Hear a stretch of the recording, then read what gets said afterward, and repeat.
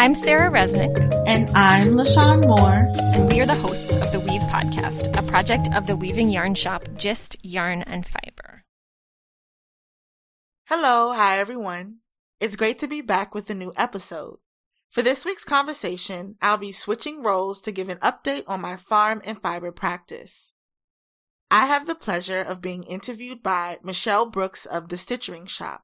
You may remember Michelle from episode 110, where we talked about her practice creating custom textile art pieces using a variety of fiber making techniques such as tufting, embroidery, stitching, and weaving.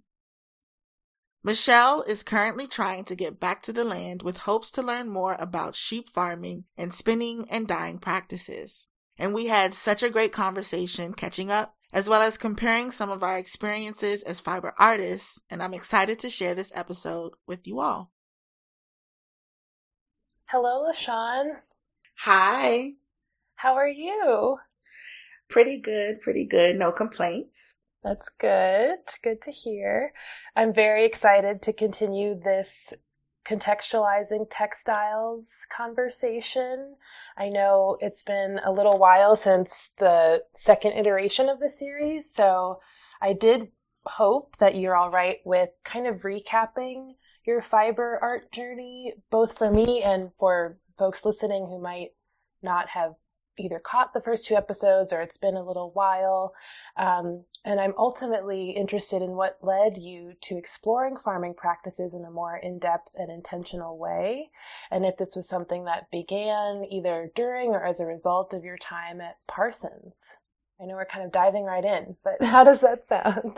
Yeah, I mean, that's the best place to start. I feel like as time has progressed, my sort of, origin story has evolved, because I feel like the more that I've done the work, the more things have become more apparent to me. Things have started to stick out in my journey. Even like if I were to talk about this moment right now, which I know we're going to get into a little bit later, I just moved back to South Carolina. And I'm in Charleston, which Charleston is kind of the area where the plants that I've been talking about since the beginning of this podcast originated, and the culture of people that I've been interested in researching come from. And to be here now and to think about those early years really kind of puts a lot of things into perspective for me. I always tell people that this journey was very intuitive. I kind of just was very curious in the beginning and kept following my curiosity. So when I went to Parsons, I was interested in studying design. My first application was to apply for the fashion program, and I had missed the application deadline by I think a week. And I didn't know that they didn't have, I think it's called rolling admissions. Yeah. So I had to go to the office, and I was almost like going there with tears in my eyes, almost begging, like, please.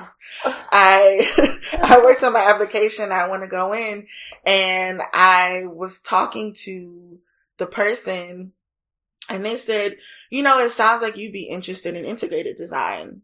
And I was like, what is that? And then I looked up the alumni page and the work that they were doing. And I was like, this is exactly what I want to do. And this is exactly what I want to be.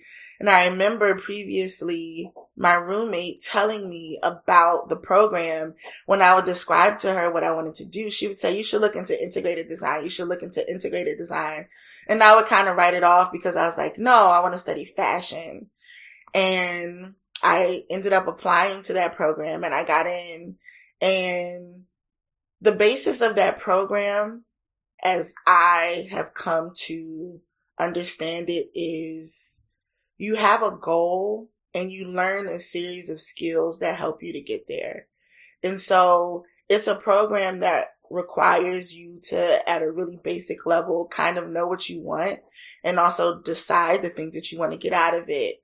And that's how this whole journey really began. Like, first it was a dream or a concept. It was like, cotton is this fiber, it's this cultural it is something that exists within Black American culture that carries stigmas, that carries weight, that carries history, that carries meaning. It's a very, very weighted fiber, very weighted material. And it also acts as a euphemism. It's also in so many sayings, like it's a lot of times you'll hear people say things like, oh, I'm not going back to the cotton field, or we're not in the cotton field anymore. Like it has so many meanings and it means so many things. And so it started out as just me thinking about it.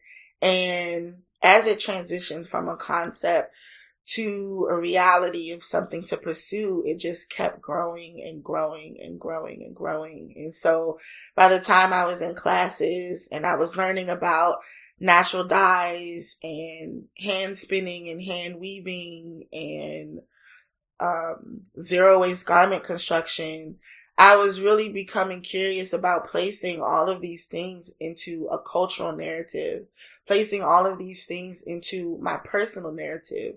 What does indigo dye mean to me as a Black American woman? What does cotton mean to me as a Black American woman?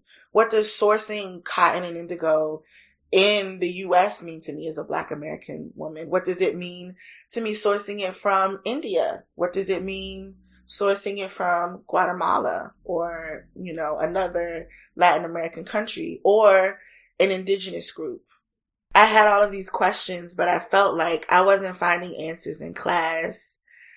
I couldn't particularly relate to my classmates or my professors. More often than not, I was the only Black person in class.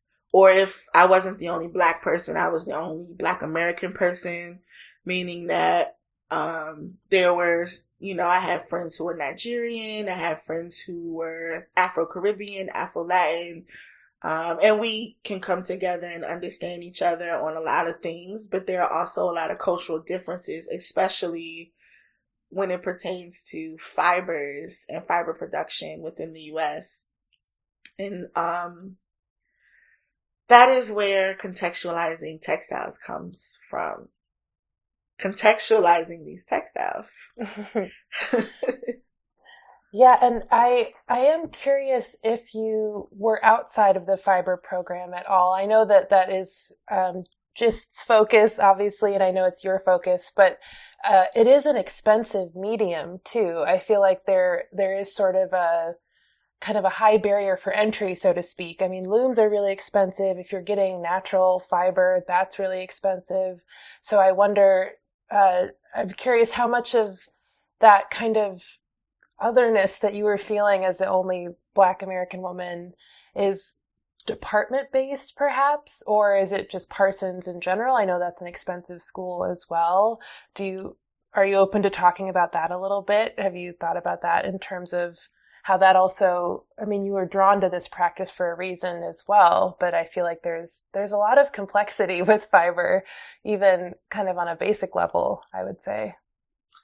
Yeah, so just to kind of backtrack a little bit, I transferred into Parsons from another school. So I started at Parsons as a sophomore. Okay. So I didn't do foundation year, and I studied at two schools before I got to Parsons. And what I gathered from the two schools that I went to previously was that I wasn't going to get what I needed to get to the places I needed to get to in order to get to my end goal. So my decision to go to Parsons was strategic, and I was also a little bit more mature because I wasn't going fresh out of high school. Mm-hmm. And I understood walking into it, I'm going into this space. I'm probably going to feel like an outsider. I'm probably going to feel uncomfortable at moments. It is very expensive. And that's why, I was saying before that I was very strategic about going there and getting what I needed out of the program. I mean, the best way I could describe the financial aspect of everything is really finesse. Like, I finessed my way through school. as far as like finding materials and using materials and being able to afford the program. I mean, while I was in school, one of the things that you need just to start is a MacBook. And I didn't get my first MacBook until after graduation. So I was, going to school to get my projects done. And fabric, I would just make use of fabrics that were available. A lot of the materials that I used during thesis or for my projects were recycled materials, or I would work in muslin. I would dye with muslin. I would use bed sheets. Like I would do so many things. And it's kind of funny because I say that and then some people would think, oh, this is sustainable. But this is kind of that moment where sustainability and like context kind of come together, where it's like, yes, it was sustainable, but also it was resourcefulness. This was me doing what I had to do to get the things that I needed to get done. And that's another thing also too, I think, that really made me start to think about contextualizing a lot of the things that I was learning in a way that made sense for me and people like me, because sustainability in the marketable sense, in the way that it is, I don't want to say greenwashing. I mean, greenwashing absolutely exists, and that is another conversation. But it's like when people think of sustainability, they think of neutrals and browns and green and no plastic, and there's a look of sustainability, and there's a part of that needs to be anchored in social sustainability and equity as well. And so there's a barrier of sustainability when it comes to the price point of a lot of things. And so this is something too that I've also, had to investigate to try and figure out how all of these things work. And I haven't gotten to the space where I feel like I'm comfortable and I understand exactly how to articulate what I mean. I don't know if that's making sense, where I'm going with this.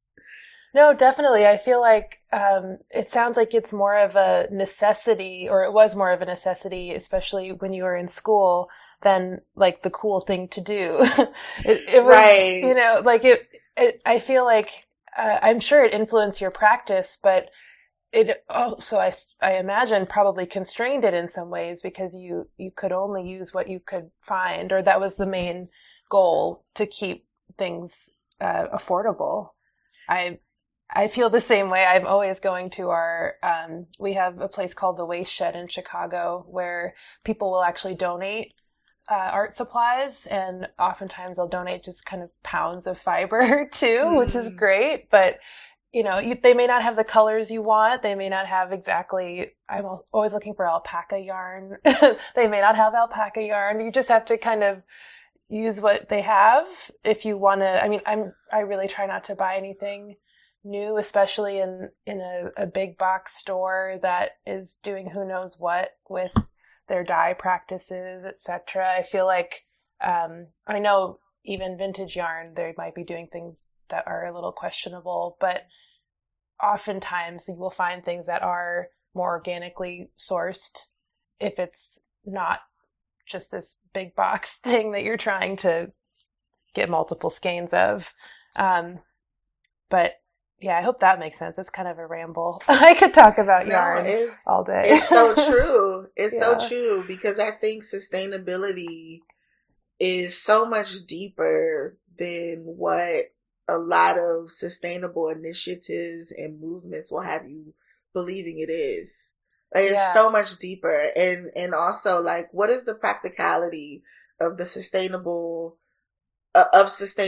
in the way that they are putting it out? Like where's the practical nature? Like how do we actually enact this? And is it inclusive?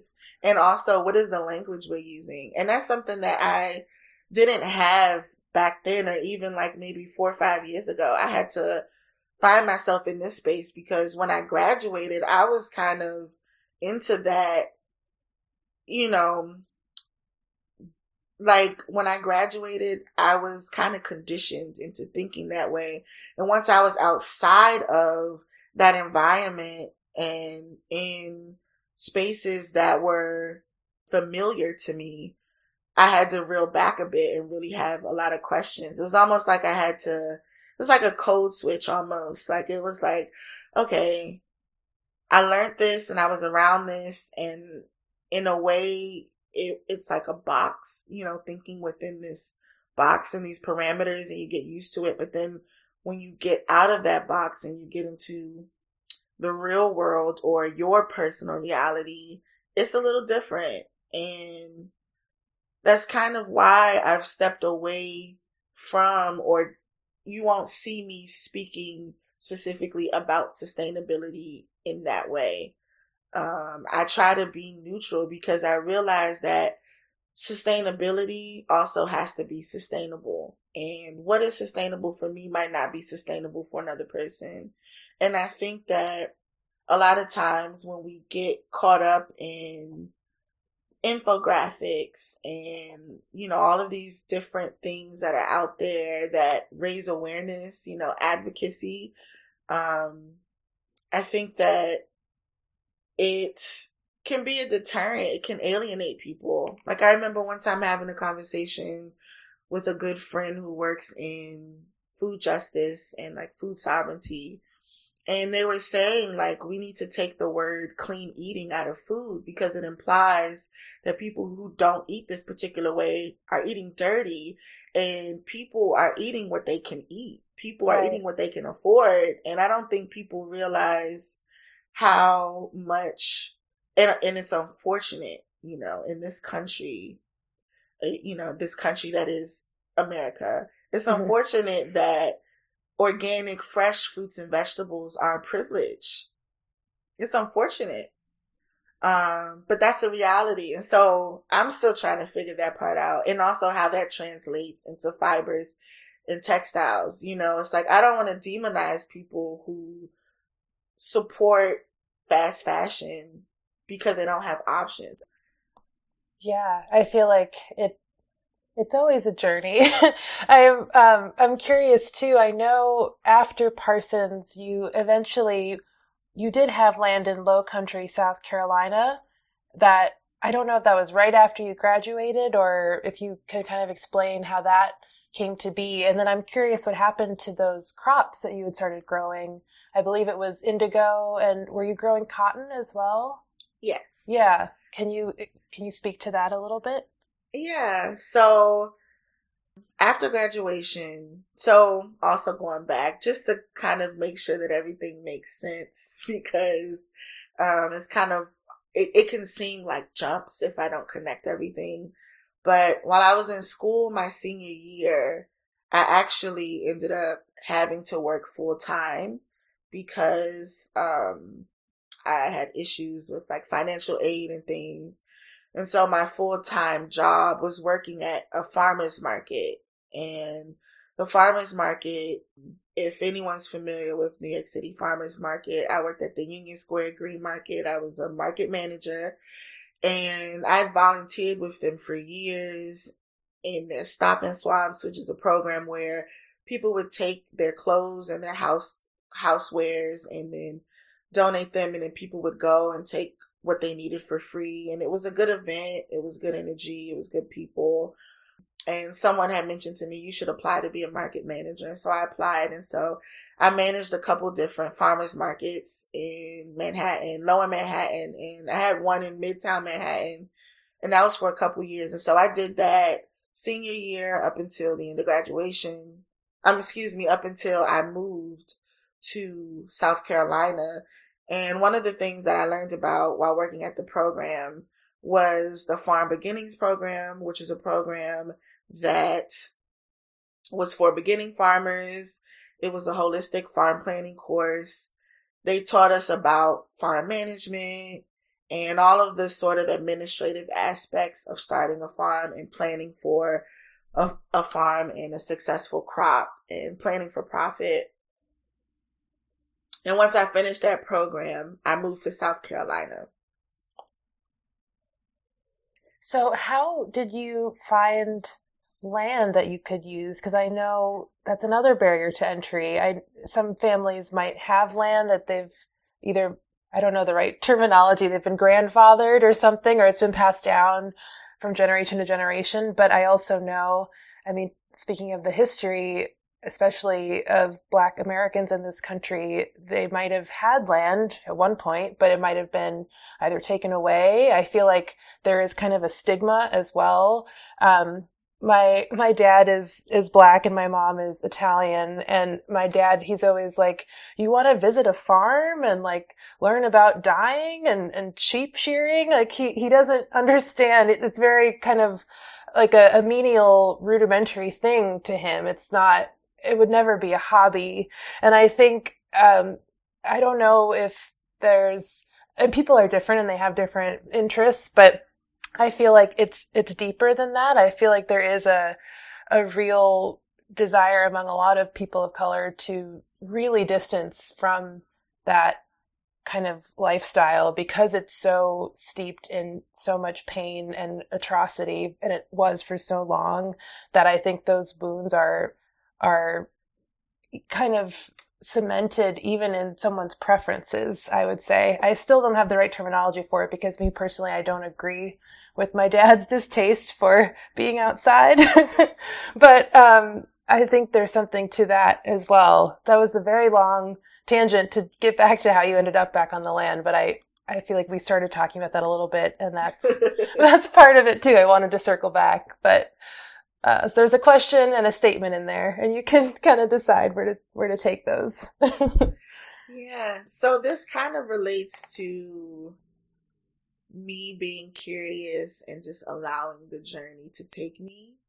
So I kind of grew up in a circle of women who really leaned on each other. And my very, very early years, I grew up around a lot of other Black kids, and we were in this kind of Afrocentric circle, and it was really beautiful, and it's still very beautiful. That's where Nia comes from, the Nia, my middle name, and all of these other things. My mom's very close family friend had a friend who she introduced to my mother, who was talking about how she had a house and land that was handed down to her from her mother. And she was living in DC at the time, and the house was down in Low Country. And she eventually wanted to move back to the land, and she wanted to do some sort of a situation where she was growing things and also kind of like creating this sort of holistic lifestyle type of a vibe. I don't know how to really explain it. She herself was a healer. She did Reiki and all of these really beautiful practices. And we met and we connected, and she was like, yeah, if you want to come down and see the land and grow, you can. And I was so kind of burnt out and exhausted going from graduation and working this full-time job and continuing on with this job that was adjacent to what I wanted to do but wasn't exactly what I wanted to do. Also, New York City is just a really, really hard city, barely taking care of my mental health and my physical health, like just really kind of surviving on the desire to make this dream come true. And here was this woman who had this amazing opportunity, and I was just like, I'm ready. I didn't go see the house. I didn't go see the land. She showed me some pictures, and I was like, this is it. And, looking back at it, I probably should have done things a little differently. But, you have, the naivety is what makes things happen, because I truly believe anything is possible. It might not look exactly how you imagined it in your head, but I truly believe that with time and like energy and effort, you can make anything happen. And I just understood that this was just a step that was a necessary step regardless of how it turned out. And for the most part, it was a really great step and a good opportunity and a moment that I needed, because I think aside from just my farming journey, I needed stillness and I needed quiet and I needed to heal. Like, I went from Harlem, New York City, all of these experiences that I had, to a tiny town off of, kind of off the road in this community of people who were just living. And although I wasn't related to them, they felt like family. To this day, they feel like family. I love my neighbors. I call my neighbor Uncle. I call him Uncle Ronald. And he was so helpful. And so, yeah, that's kind of how that happened. And it just turned out that it wasn't the best situation for what I wanted to do for a series of reasons. It's just kind of how things go. But it was an amazing moment and an amazing opportunity. And I'm so grateful to have it and grateful for the space that I had to learn and to grow. And I know you have more questions, so I'll let you kind of ask what you're still curious about within that whole. Yeah, well, I know you're now going to be still in South Carolina, but in Charleston. I think you had said Johns Island. Is that right? Yes. So are you able to collect some of what you were growing in Low Country and bring it to where you're going to be? And what is this kind of second iteration of this land going to look like? Or this land journey, second iteration of this land journey going to look like? Yeah. So the first journey was smaller. So it was about an acre's worth of land, but I wasn't growing on all of it. And you can see pictures, I believe, in episode 27, which is when I did the part 2, when I showed pictures of what I was growing. I was definitely ambitious in the amount of things that I was growing. I also, at the time, had more free time, so I was able to be more hands-on in the beginning. But I was growing birdhouse gourds and loofah gourds. I planted 4 types of watermelons, which is a huge mistake. Don't ever do that if anyone ever wants to do it. And it was in one row too, and the watermelons just took over the whole plot.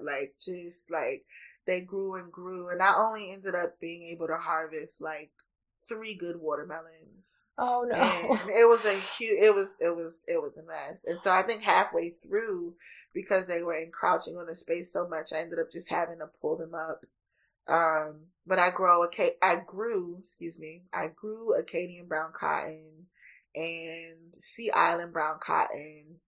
I also grew green cotton from Oaxaca, Mexico. So the green cotton from Oaxaca, Mexico and the Acadian brown cotton were all gifted to me from Sharon Donnan, who was also on the podcast. And I got the Sea Island brown cotton and I believe green, the other variety of green, which was Gossypium hirsutum. It's like a hand spinner's cotton from Southern Seed Exposure. And also grew blue pea flowers. And then, of course, indigo Ferus sulfuricosa, which was in a separate plot, and a more concentrated amount. There's a lot of plants. I didn't even count how many plants it was because I broadcasted the seeds, but it was a lot of indigo.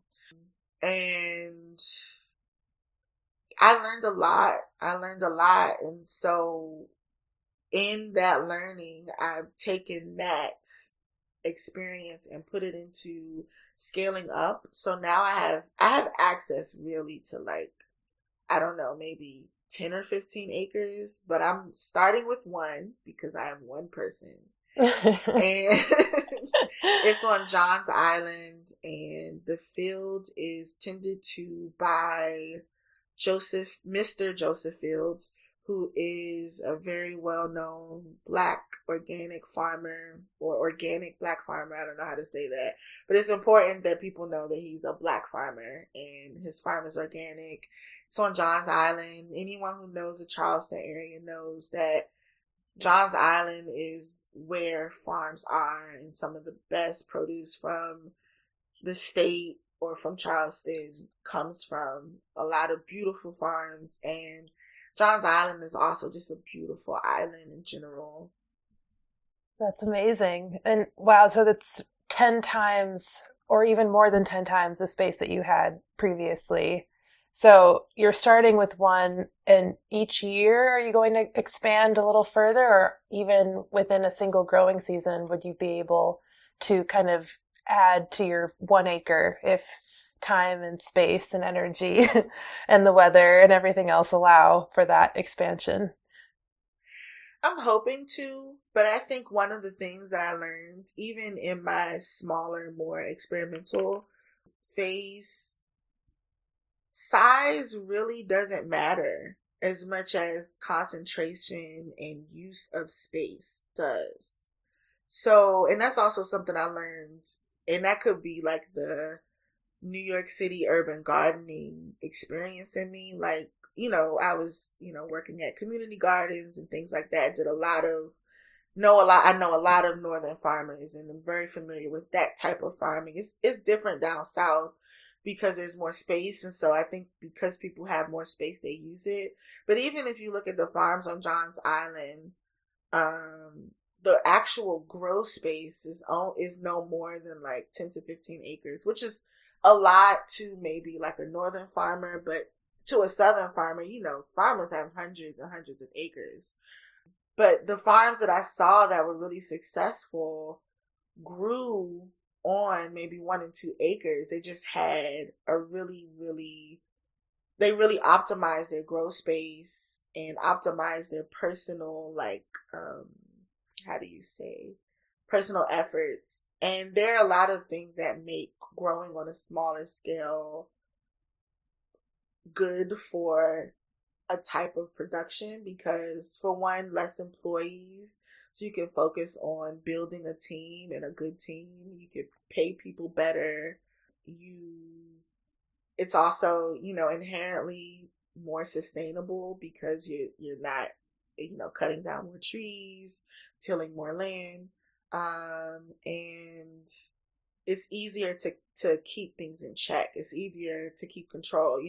If you see something break out, like a fungus, or you start seeing a bug or something on an acre, that's way more manageable than something that's going to spread through 10 to 15 acres. And so I'm kind of just going to see how this season goes and then decide from there.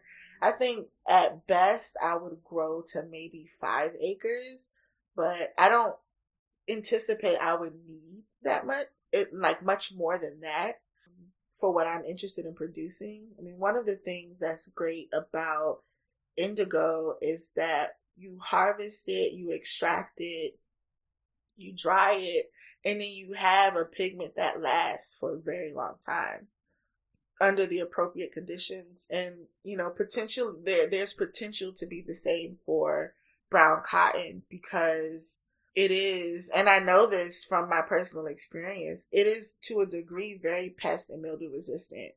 I mean, I haven't, the cotton that I've harvested, I just have it, and have had it for years at this point. I think the oldest cotton I have is maybe 3 or 4 years old that I grew, and it's fine, and I'm not storing it in a storage container with low moisture. It's just in bags and containers, So, I mean, there's, a lot of potential there for that, but. That's actually a perfect segue into another question I had, which it's kind of a deep cut. I think it was in your first conversation with Sarah, which I listened back to both of them before this interview, obviously, but you had this idea of this either seed to fabric or seed to cone kind of brainstorming you were doing, where people would be able to buy what you had grown and it wouldn't just be for personal use. So I selfishly am very curious about that because I would love to buy cotton in any of its forms from you. But are there plans to do that in the near future or the distant future coming up? Yes. So right now, I guess I can share my goals with you all for 2022 and 2023. What I'm thinking of doing now is doing a line of indigo dyed yarn. I haven't decided. I know, right? I'm so exciting. I'm saying this on Weave Podcast. You're going to be flooded. A bunch of yarn influencers and yarn enthusiasts. Yes, that's the goal. And I've done the numbers and I've kind of figured out how it'll be possible. It will be indigo dyed yarn, not yarn that I have made from my cotton. I haven't gotten to that point yet. But I would like to most likely purchase one of the in-house yarns from Gist and then hand dye it with indigo and kind of start that way as a value-added product to help me to afford to expand and to hire employees and to, begin to get into the steps of getting to the point where I can then go to a mill and say, hi, I have this amount of cotton that I would like to process into yarn or, there's so many steps into getting there. And so I realize that this is a very, very long process that has very many iterations.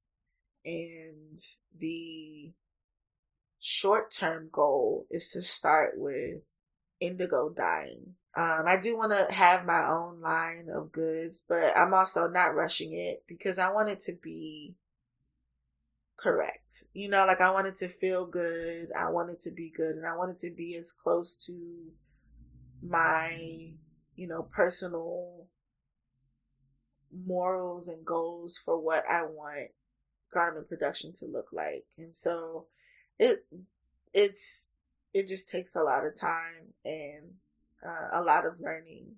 So I think that's great. I feel like kind of taking things slower too.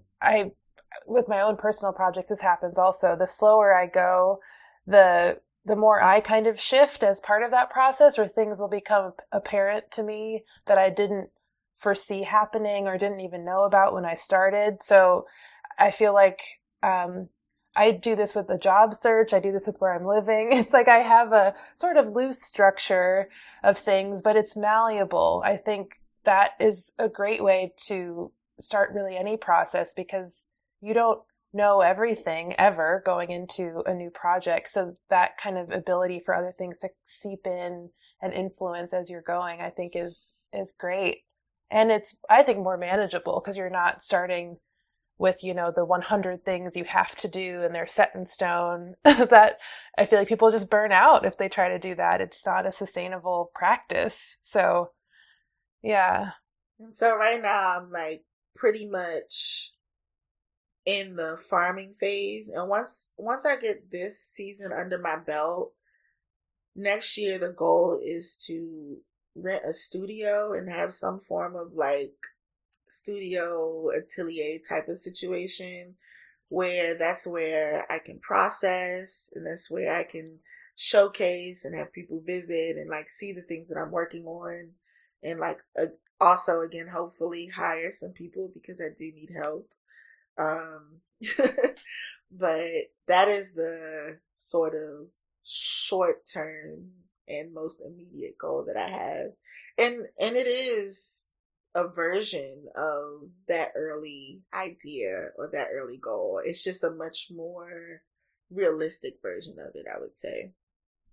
Yeah. I mean, I think you had recorded that podcast, I don't know how many years ago now, 4 or 5. So a lot has happened since then too. So yeah. I am curious also to go back to the farm in Charleston. How did that relationship with Joseph Fields develop? How did he come into your sort of awareness, or was there someone that knew him who knew the two of you and kind of connected you that way?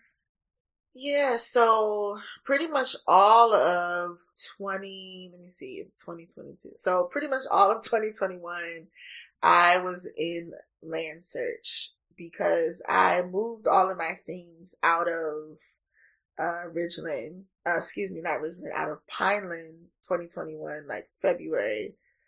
And so all of that year, I was just kind of in a like weird space where I was like, maybe I just want to go to Northern California. Like, like really like this is a time to really uproot if I'm ever going to uproot and like find somewhere where I can stay for a long period of time. And in 2021, so last year, was when I also applied for the Braiding Seeds Fellowship, which is a fellowship specifically for farmers of color, Black farmers, Indigenous farmers. And I, luckily was selected, and it's been an amazing opportunity. It's hosted by Soulfire Farm, if anyone knows about Soulfire Farm, but they're an amazing farm that is in upstate New York, and the founder or the co-founder, Lee Penniman, wrote a book called Farming While Black, which is also a great book to read, and it's also been really helpful to me in this journey. And through the contacts and being connected with the fellowship, I was able to see a lot of different plots of land owned by Black farmers, and also people who had land handed down to them. And I wasn't really finding anything that was exactly right. And I reached out to someone who I would consider to be one of my farmer mentors. Her name is Benita Clemens. I believe I've mentioned her on the podcast before. But she's really just a phenomenal person. And she called a couple people, and she found Mr. Fields, and she talked to him for me. And I went out to go see and meet him, I think, in January of this year. And he was like, I don't fully understand what you want to do, but you can have it. It's yours. Wow. So, I'm renting the land from him, and, he's been really helpful. He has a tractor and things like that, which is huge for scaling up because it is, a lot of acreage. And so he's run the tractor for me. That's kind of how that happens. And what is he growing? And does he have a team of people as well that can help you? Or are you sort of taking this 1 acre on your own, for now, at least? I'm taking it on my own. I think that if I needed help, I could ask, but I think I'll be okay. I know anytime I tell people I'm doing an acre by myself, they kind of gasp a little. They're like, what?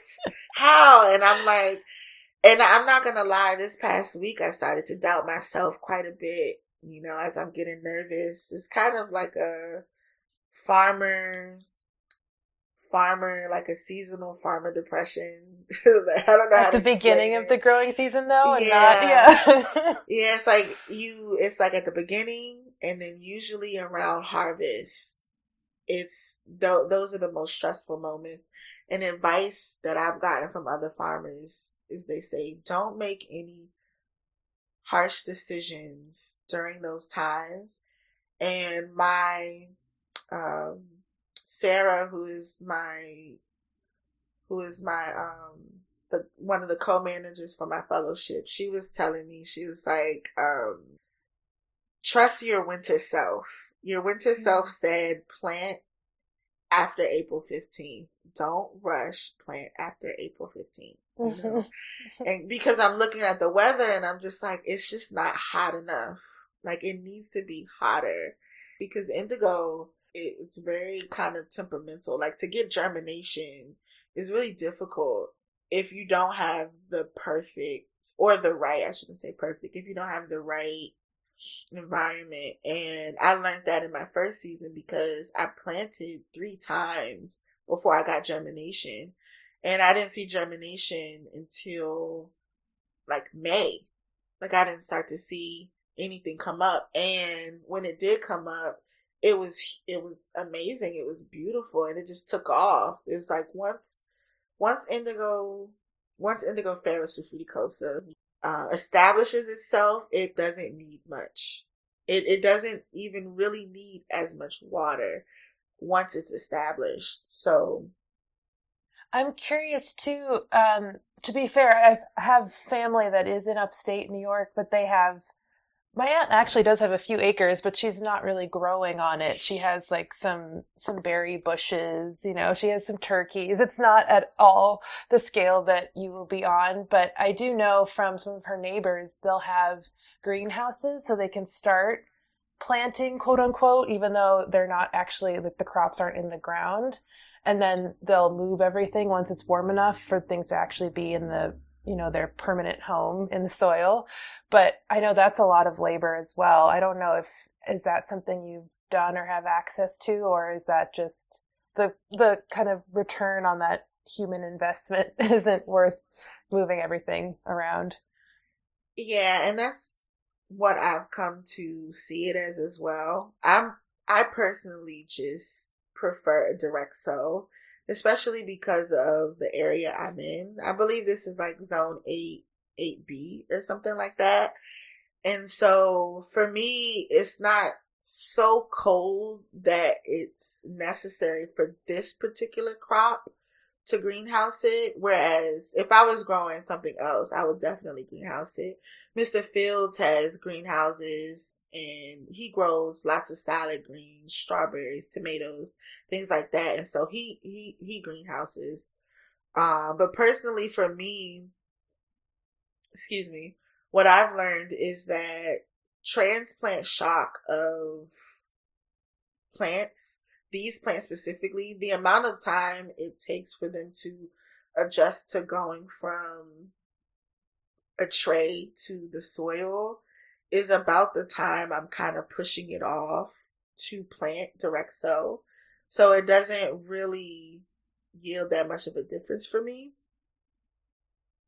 And it depends on the plant though. So this particular... Yeah, so specifically for me, for indigo and for the cotton, it's not really, in my experience, it hasn't been something that seems beneficial. And then for the cotton, once it establishes itself, once the boll develops and a frost comes, the frost will come and the leaves will die and the plant will die, like it'll start to dry out, but the boll will still be there. It'll be fine.